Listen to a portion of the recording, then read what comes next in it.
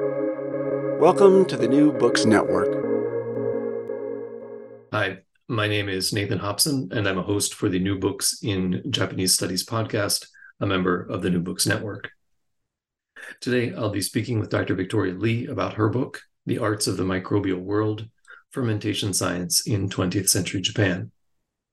The book, which is out from the University of Chicago Press in 2021, is an in-depth exploration of the social history of microbial science in modern Japan.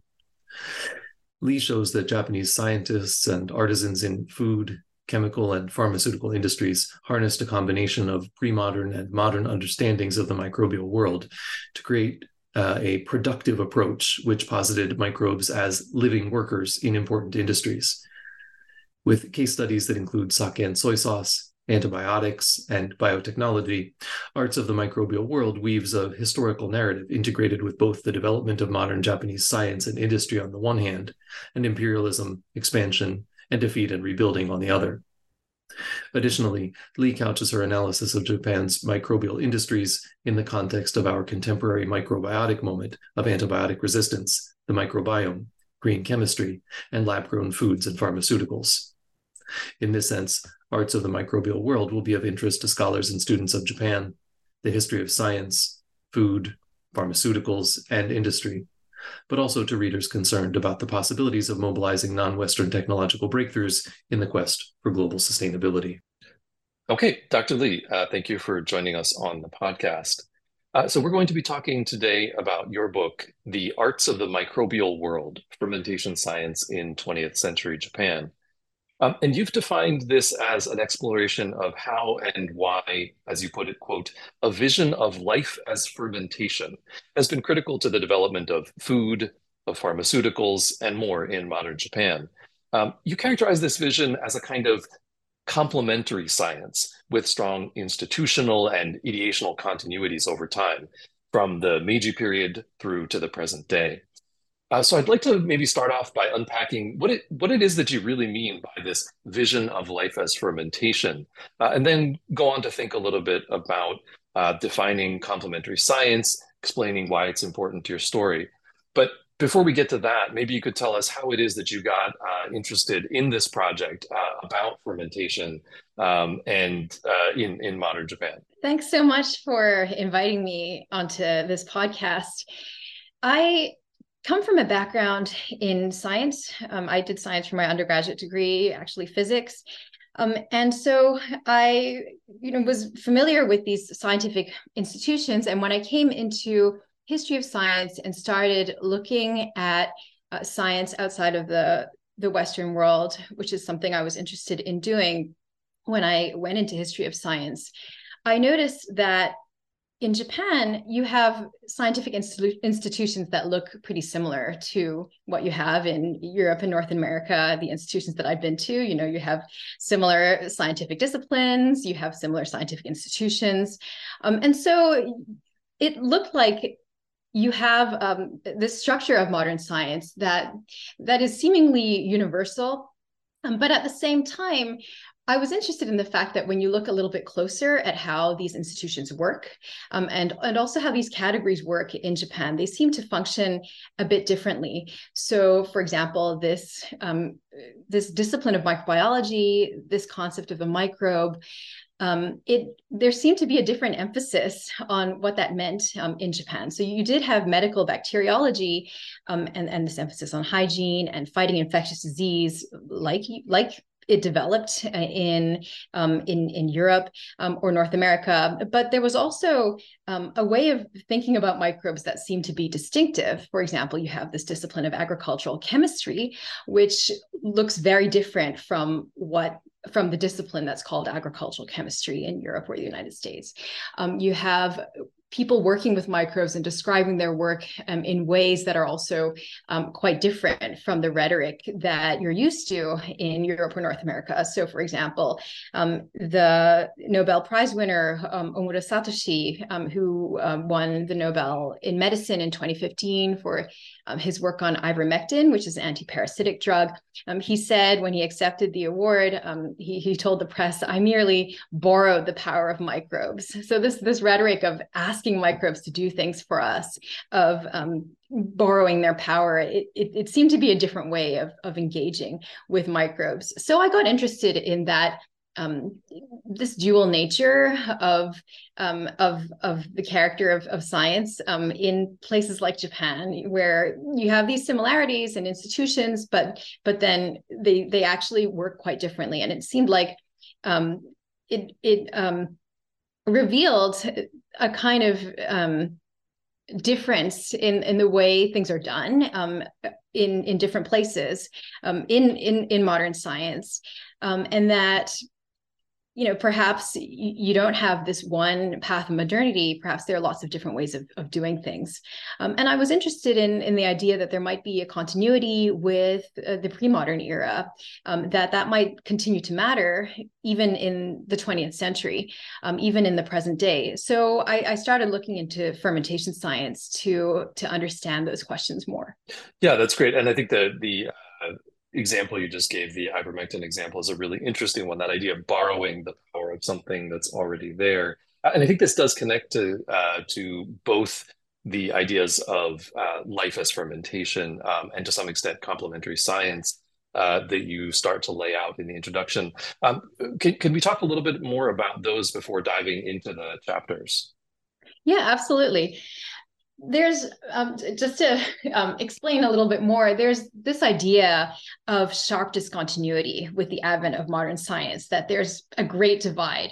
And the microbe is often used as an example for that. It's a new concept in the late 19th century, you know, the discoveries of Louis Pasteur, that you have a living organism that causes disease and fermentation of wine and beer and so on. And also the rise of the laboratory as a new thing in the late 19th century. People like Bruno Latour, they've argued this is actually a mark of modernity, the ability to take what's invisible and make it visible, and master that in the laboratory. When people have followed this modern revolution into the 20th century, looking at human engagement with microbes, their accounts have mostly focused on infectious disease, including in Asia and Japan. There's a literature about bacteriology as a tool of empire for enforcing hygienic modernity, colonizing the body, eradicating enemies.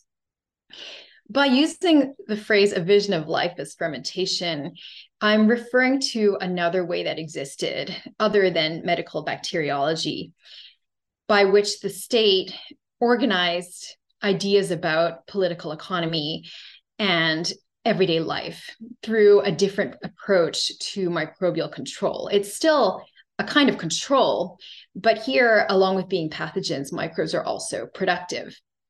You know, societies use them for brewing. Both of those traditions, the pathogenic tradition and the productive tradition, were really strong in Japan, but the productive tradition is much lesser known. By picking up that thread, I wanted to, as I've said earlier, explore the idea of modern science as being universal, and to break it down, to provincialize Europe, so to speak. And that's why I take a European concept that was imported to Japan in the late 19th century and follow how it functioned subsequently in the 20th century. So institutionally, it's not just in the medical faculties of universities that microbiology develops. In Japan, it's also in the agricultural faculties of universities, sometimes also in the engineering faculties, but especially in the discipline of agricultural chemistry, noge kagaku, which means chemistry for the agricultural arts. In Europe, this is a heavily chemical discipline. In Japan, it's a heavily microbiological discipline. And by the end of the 20th century, it's a massive discipline that drew together pure and applied research in all kinds of areas: brewing, pharmaceuticals, microbial classification, microbial genetics, all kinds of related fields. Even though today, those departments have all changed their names to names related to biotechnology. Intellectually, as well, fermentation scientists thought about microbes and handled microbes as living workers as much as pathogens. And it's not to say that Japan is entirely unique, that the production of the productive tradition of microbiology didn't exist in Europe or North America, because it did. I think of the work of Robert Budd on the uses of life, or Nicole Welch-Jorger on cattle rumen, for example. But Japanese fermentation science is a standout historical example because of the scale of state support that it received. The book focuses on what I call this vision of life as fermentation in several industries, including traditional brewing, such as sake, soy sauce, and miso, food and nutrition, the fine chemical and pharmaceutical industries, including products like vitamins, MSG, penicillin, and antibiotics from 1900 all the way to 1980, to show that not only did the intellectual and institutional connections function distinctively, but they were shaped strongly by continuities with the early modern period. I'm trying to argue that cultural difference continued to matter in 20th century science, even in categories and disciplines that were entirely imported. And I'm pushing it back against the idea that there was a great divide, a sharp great divide, and one single path of modernity. Moving on to complementary science, this is a program that's articulated by the philosopher of science, Hasok Chang. It aims to recover knowledge that was lost when societies made certain scientific choices in the past. Generally, it's a program of counterfactual history. It asks, what if? What if our world were filled with dephlogisticated air instead of oxygen? Could we use that lost knowledge to inspire or inform approaches today? I take the concept of complementary science to highlight that fermentation science similarly represents another way of experimental biology, though this one actually happened in the 20th century. And I use it to highlight that this other path could also be brought to bear on present day problems that we face today, particularly in the area of sustainability.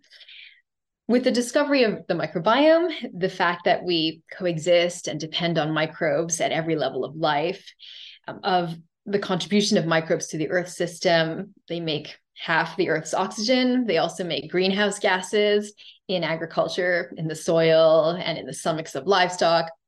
For example, we now realize that we need to work with microbes for sustainability, possibly to use them to make dairy without cows, to make protein without animals, or that we need to preserve, for example, soil microbes to maintain crop health and plant health. There have been calls in this vein to find new ways to approach microbes that value traditional and small-scale production, that promotes biodiversity, that incorporates ecosystem thinking. And with 20th century Japanese fermentation science, we get a detailed example of an approach that was historically realized and that did all of these things. Yeah, and so that's a really great way of laying out a lot of the concepts, ideas, themes that you then pursue in the individual chapters. Especially in chapter 1, you're really talking a lot about this, what I think you just called the productive approach, and the idea of microbes as living workers. And so I want to talk about, I want to get into that first chapter, which is about sake and shoyu, about sake and soy sauce. So by the time we get to the end of this chapter, right, we've already sort of reached this point where Japanese science and industry are engaging in, as you put it, a particular way of seeing microbes not only as pathogens, but as living workers. And this, as you've already explained, is an idea at the heart of the book. Can you tell us, as you do to some extent here in chapter 1, how we get to that point at this transitional phase in Japanese history?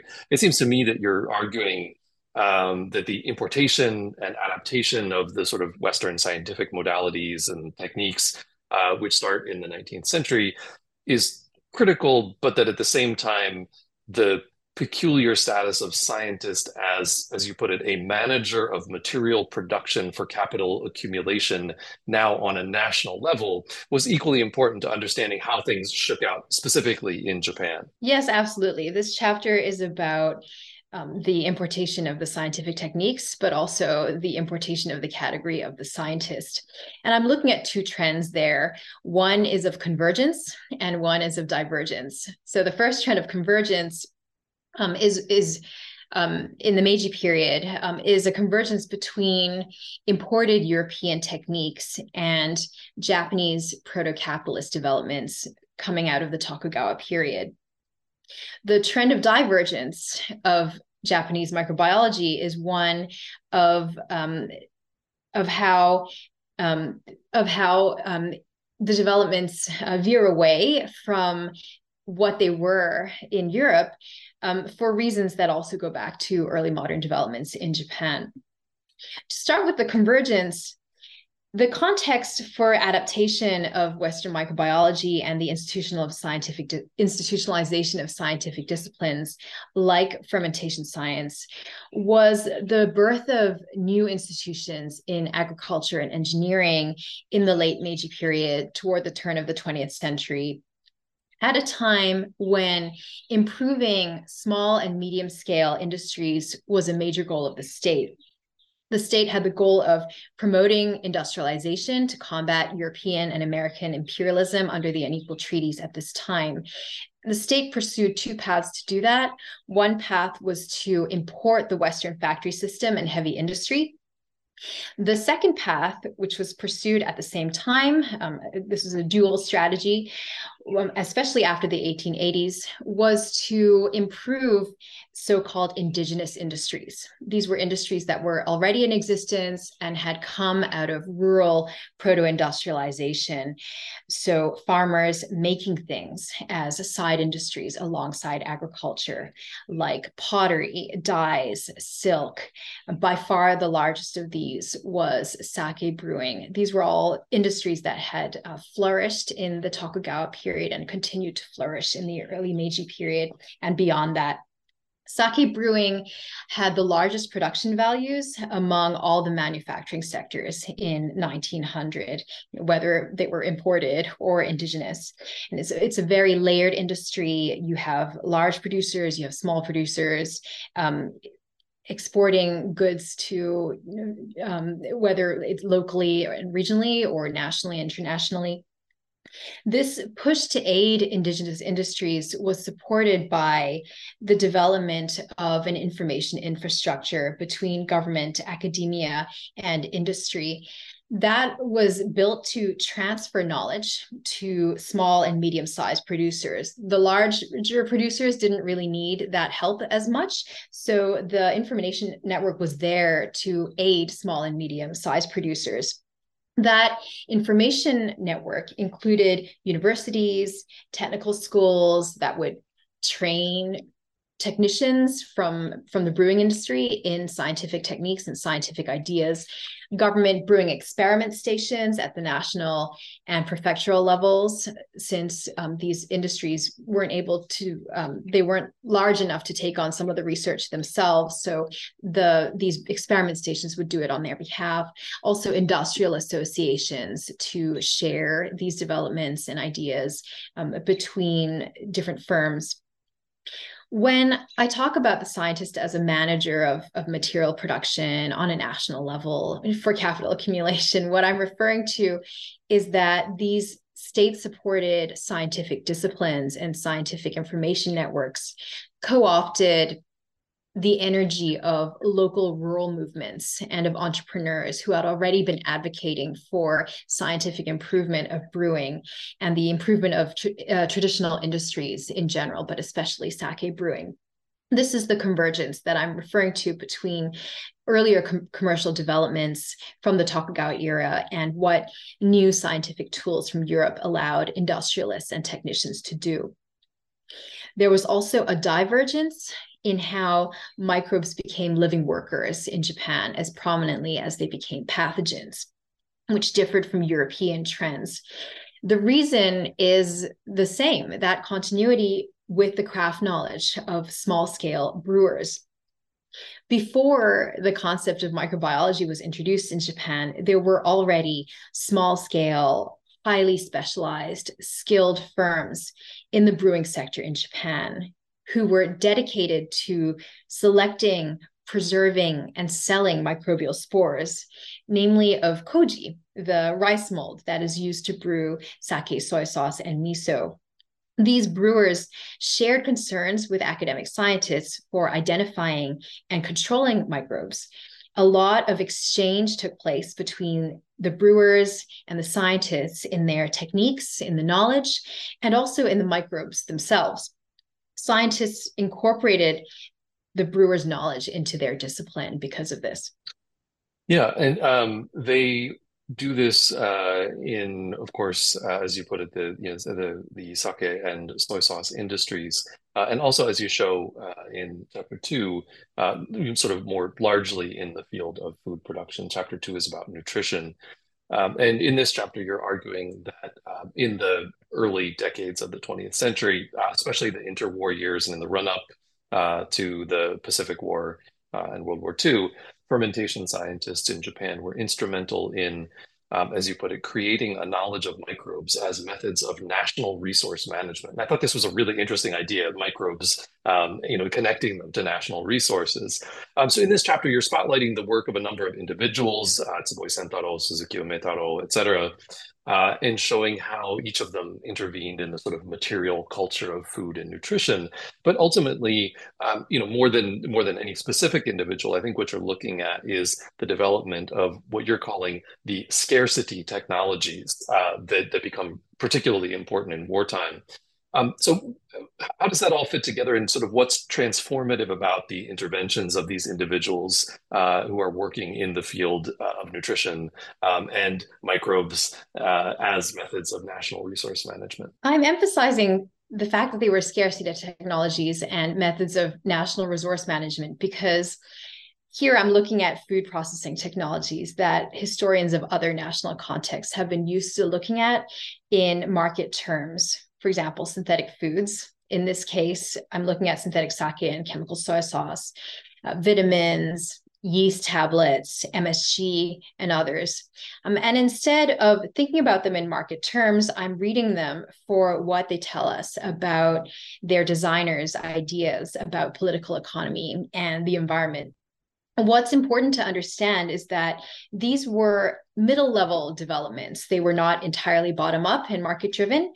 They were not entirely top-down or state-imposed either.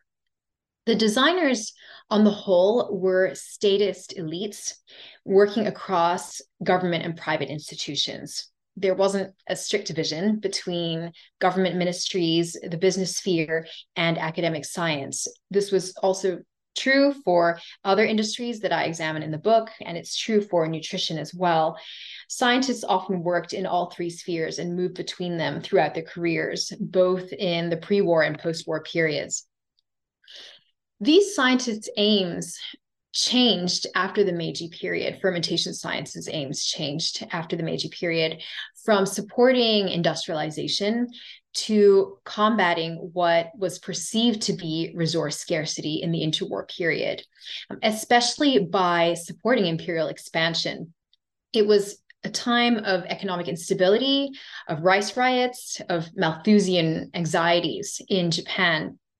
These scientists were encouraging ideals of what they thought modern middle-class life should look like in a way that they believed could help Japan contest Western empires in Asia. Broadly, we see two approaches develop out of attempts at resource rationalization. One of these is the synthetic chemical view that's represented by Suzuki Umetaro's synthetic sake. It was developed at RIKEN, the Institute of Physical and Chemical Research, in a lab that was much better known for vitamin science, because Suzuki Umetaro is famous as one of the discoverers of vitamins. But the lab he founded at RIKEN was just as invested in synthetic sake. Synthetic sake was a technocratic, Taylorite attempt at efficiency by conserving agricultural material, especially rice. It was imperialist in that it treated fossil fuel resources from Manchuria as being unlimited. Suzuki said that he hoped that eventually we can make every food and drink out of coal, earth, air, and water, as he put it. The second approach is one of ecosystem thinking. This is exemplified by the work of Takada Ryohei, who worked at the National Institute of Nutrition Research. He was a bit younger than Suzuki by about 20 years. His career came of age in wartime during the 1930s and 40s. Takada, for resource rationalization, turned back to agricultural resources and published tables calculating the national annual total vitamin production by summing up vitamins from each crop and showing that vitamins were sufficient for the population as long as their flow across different industrial sectors was managed appropriately. This was a conception of an ecology of vitamins where, for example, you can use microbes grown on industrial waste and have people eat the microbes to alter the flow of nutrients. How this transformed science in Japan in the long term, synthetic sake and soy sauce were actually technologies that were widely used after World War II. They created methods of flavor adjustment that are still used in the industry today. Ecosystem thinking with the nation as the unit also later informed the design of other fermentative technologies like MSG and other amino acids and flavor-bearing nucleotides in the post-war period. So even though we don't see ourselves as regularly eating microbes that are grown on industrial affluent, the ways of thinking about nutrition as part of an ecosystem at the national level in Japan was something that impacted science and shaped it very deeply in the decades to come. Yeah, so you've done a great job of connecting this to the themes of the next two chapters together. So chapter 3, Nation, and chapter 4, Empire, because these chapters together are examining the creation of a sort of Japanese national fermentation tradition in the context of both formal and informal empire.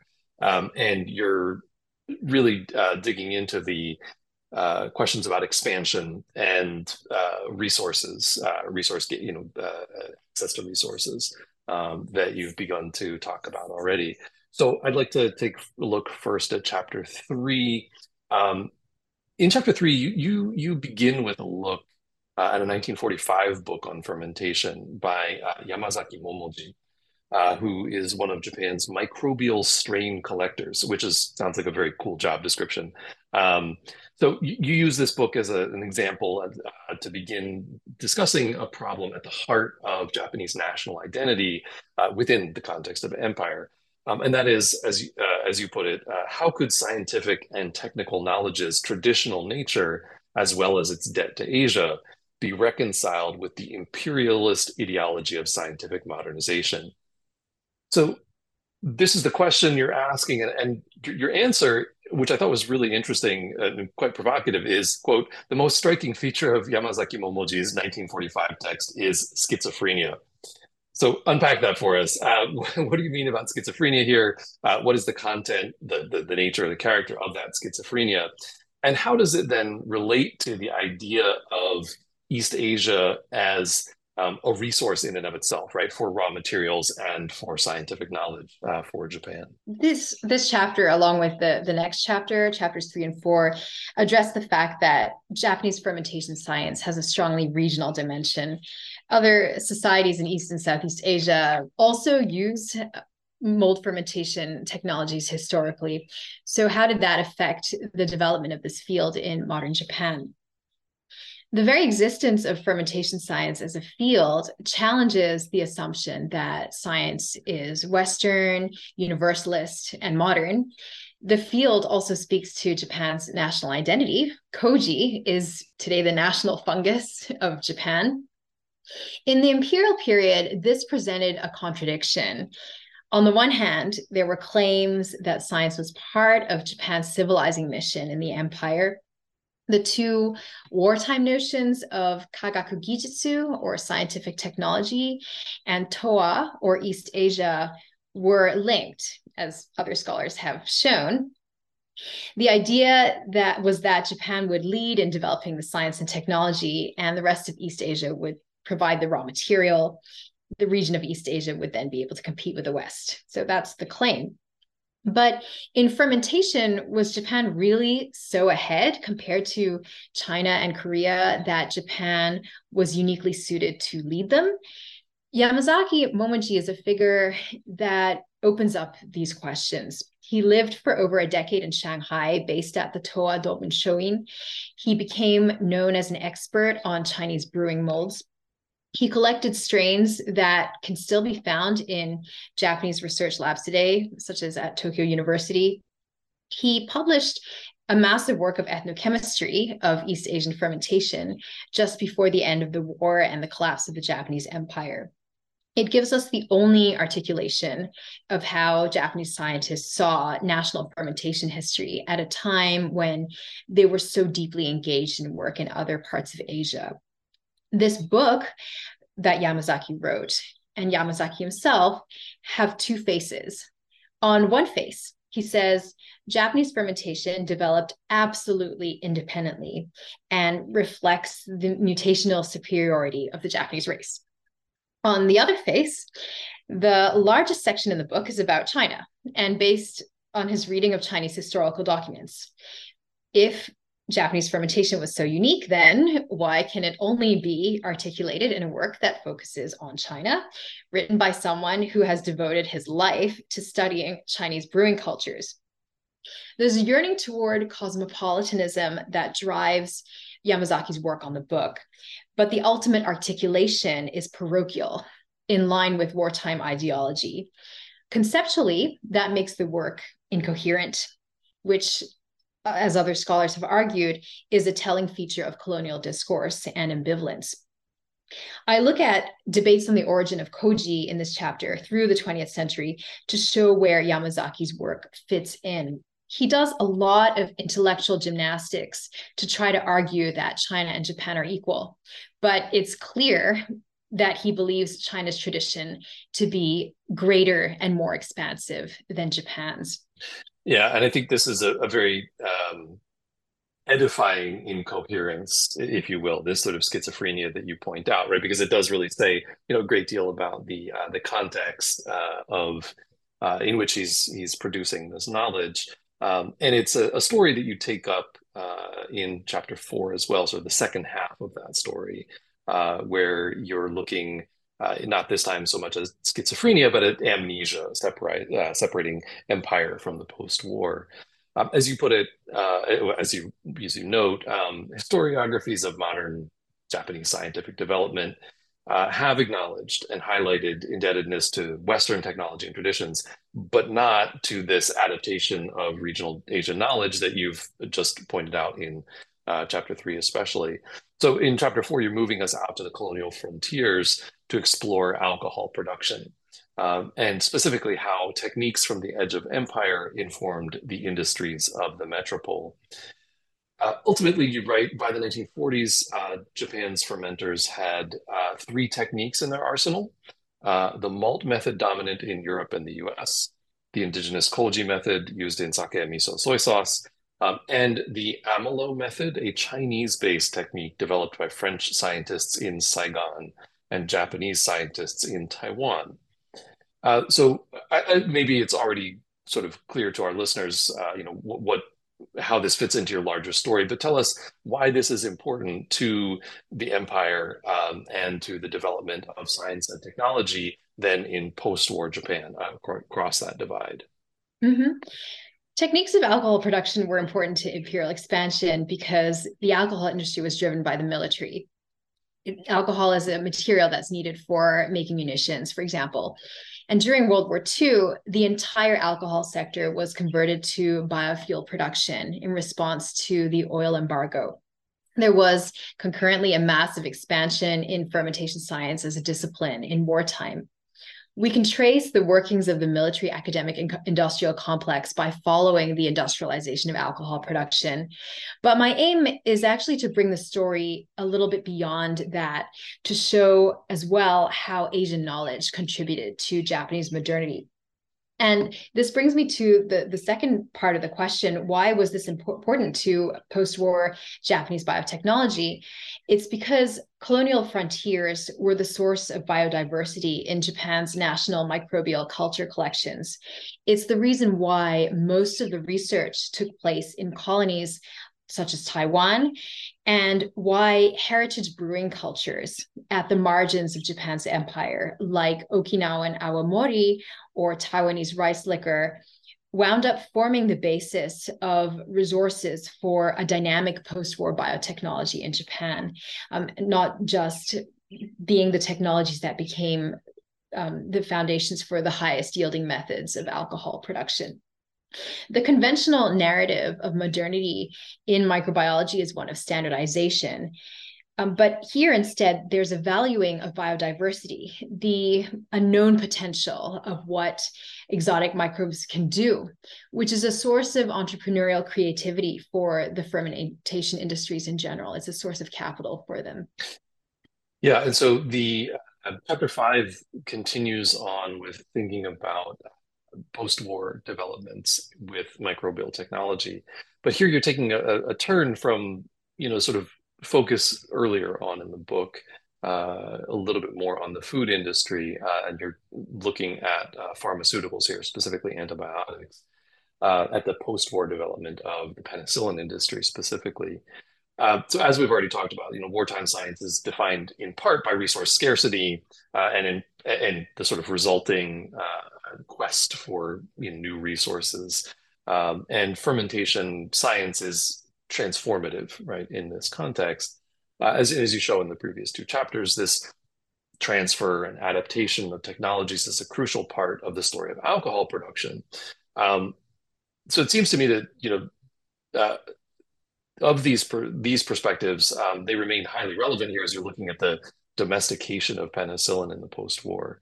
At the center of the story that you're telling here is the idea of domestication, and the Japan Penicillin Research Association and its view of, quote, microbes as alchemists of the environment. Yeah, that's right. Antibiotics and penicillin are an interesting field for looking at this, because this is a field where Japanese scientists have been especially productive and creative in the second half of the 20th century. Antibiotics are made by microbes. Penicillin also is made by a mold.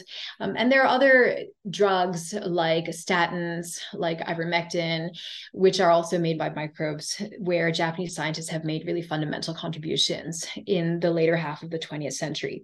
But the reason why this is interesting is because it's an imported field as well, with technology that was transferred to Japan from the United States during the occupation period. Because of this, it's often seen as a clear-cut case of technology transfer, like semiconductors or automobiles. But I use the concept of domestication, or koksanka, which is national production using local raw materials, to show that indigenous knowledge was central to why Japan became so successful in this field during the period of high growth.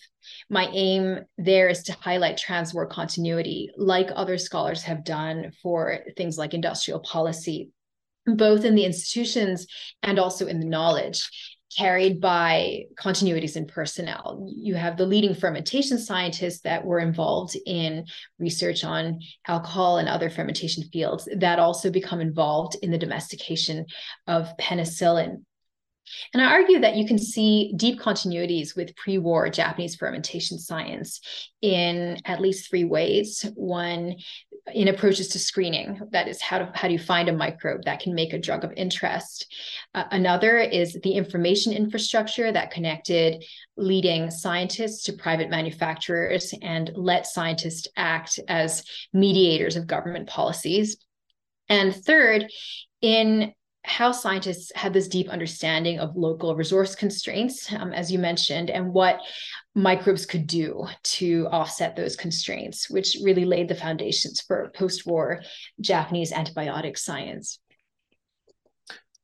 Yeah, the final chapter is another place where I think that Japanese fermentation science has done some very interesting things in the post-war. And this is the chapter's title is Flavor. And you make two really sort of thought-provoking propositions about the nature of fermentation science in the post-war decades in the context of this theme of flavor. So first, you say that the unifying force in the field was the concept of metabolic engineering. And second, you write that the contributions of fermentation science are shaped by a particular institutional context in which scientists were often engaged in both pure and applied science simultaneously, sometimes in corporate laboratories, right, which is where the applied science is happening. And I think that's somewhat of a carryover, a continuity with the situation that you described as far back as Meiji. Um, of course, these two things, the idea of metabolic engineering and the sort of combination of pure and applied science, are inextricable in explaining the picture of fermentation science in the post-war decades. So can you tell us first what metabolic engineering is and why it's important to that story of fermentation science in the 50s to 70s? And then lay out the picture of fermentation science overall during these decades that you're dealing with in this chapter. Uh-huh. Metabolic engineering describes a prominent line of research in Japan from the 1950s to the 1970s, which involved altering the biochemical functions of microbes to produce chemicals of desire. So scientists in Japanese corporate laboratories, like in big industrial players in the food and pharmaceutical industries like Ajinomoto, Takeda Yakin, Yamasa Shoyu, Kyohako, they started to ferment MSG, which is a flavor product based on glutamic acid, which is an amino acid. It's one of the building blocks of proteins. They also started to ferment new flavors, including IMP and GMP, which are nucleotides. These are the building blocks of nucleic acids like DNA and RNA. This is the kind of stuff that they were using metabolic engineering to do. MSG, and IMP, GMP, they all make slightly different umami flavors from each other. MSG makes the umami flavor of seaweed, whereas IMP makes the umami flavor of katsuobushi, fish flakes, and GMP makes the umami flavor of shiitake, mushrooms. So they all make different deliciousness flavors. Elsewhere, at the very same time, in Europe and North America, you have the same materials, amino acids and nucleotides, being explored in molecular biology for a very different reason, for understanding how organisms reproduce through DNA and how DNA is translated into amino acids and proteins. So they're pursuing these materials to understand the secret of life. Watson and Crick, their structure of the double helical, their structural determination of DNA as a double helical structure, their model of DNA, based on structural determination by Rosalind Franklin, that gets published around this time in 1953.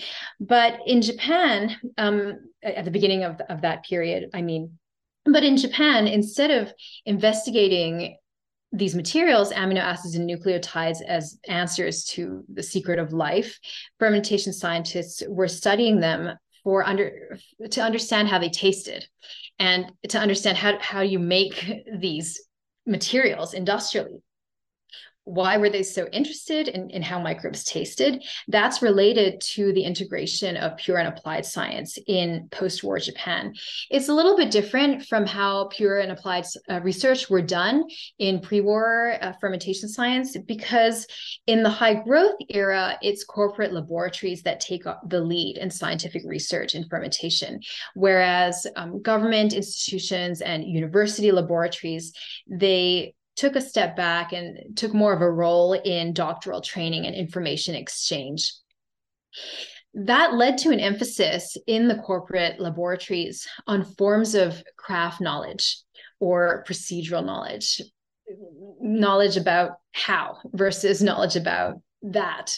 Scientists were more interested in making the microbe do something to produce what they wanted microbes to produce than in figuring out what exactly was the genetic basis of what the microbe was. Corporate labs, they did support pure science. Scientists working in corporate labs published academic papers. They went to international conferences with molecular biologists from Europe and the United States. So their work on metabolic engineering is quite related. Sometimes they moved back into universities after a career at a corporate laboratory. But on the applied side, in their work, there remained strong continuities with the craft knowledge of brewers that the discipline of fermentation science had absorbed at the beginning of the 20th century. And you see those continuities right to the end of the 20th century in the way that scientists are approaching biotechnological problems. For example, how they would tune into hierarchies of power and fame within the microbial world, and how they valued diversity in the microbial collections, and how they thought about microbes as tools to intervene in an ecosystem of resources.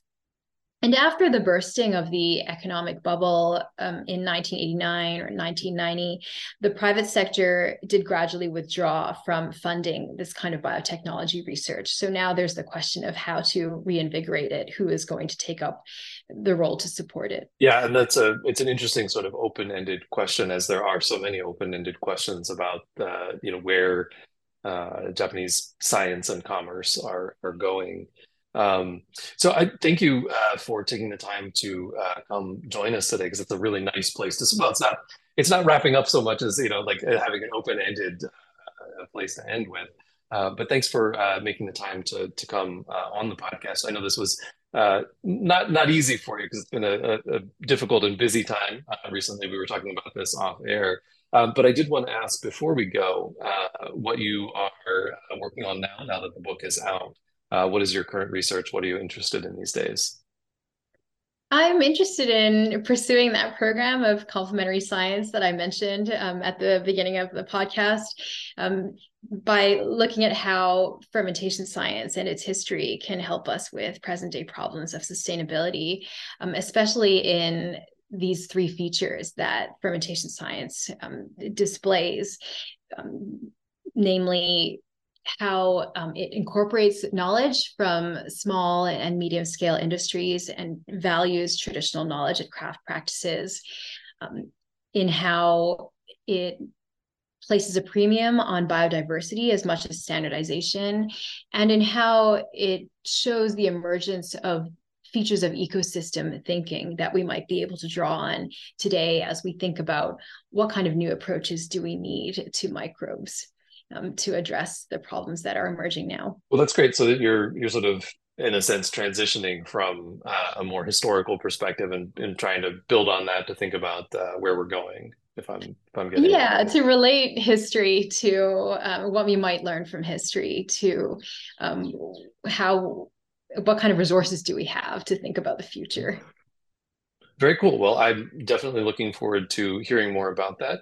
And hopefully we will be able to have you back on with a book about the future of fermentation and microbes in the next couple of years. But again, thank you so much for spending the time with us today. Thanks. Thank you so much.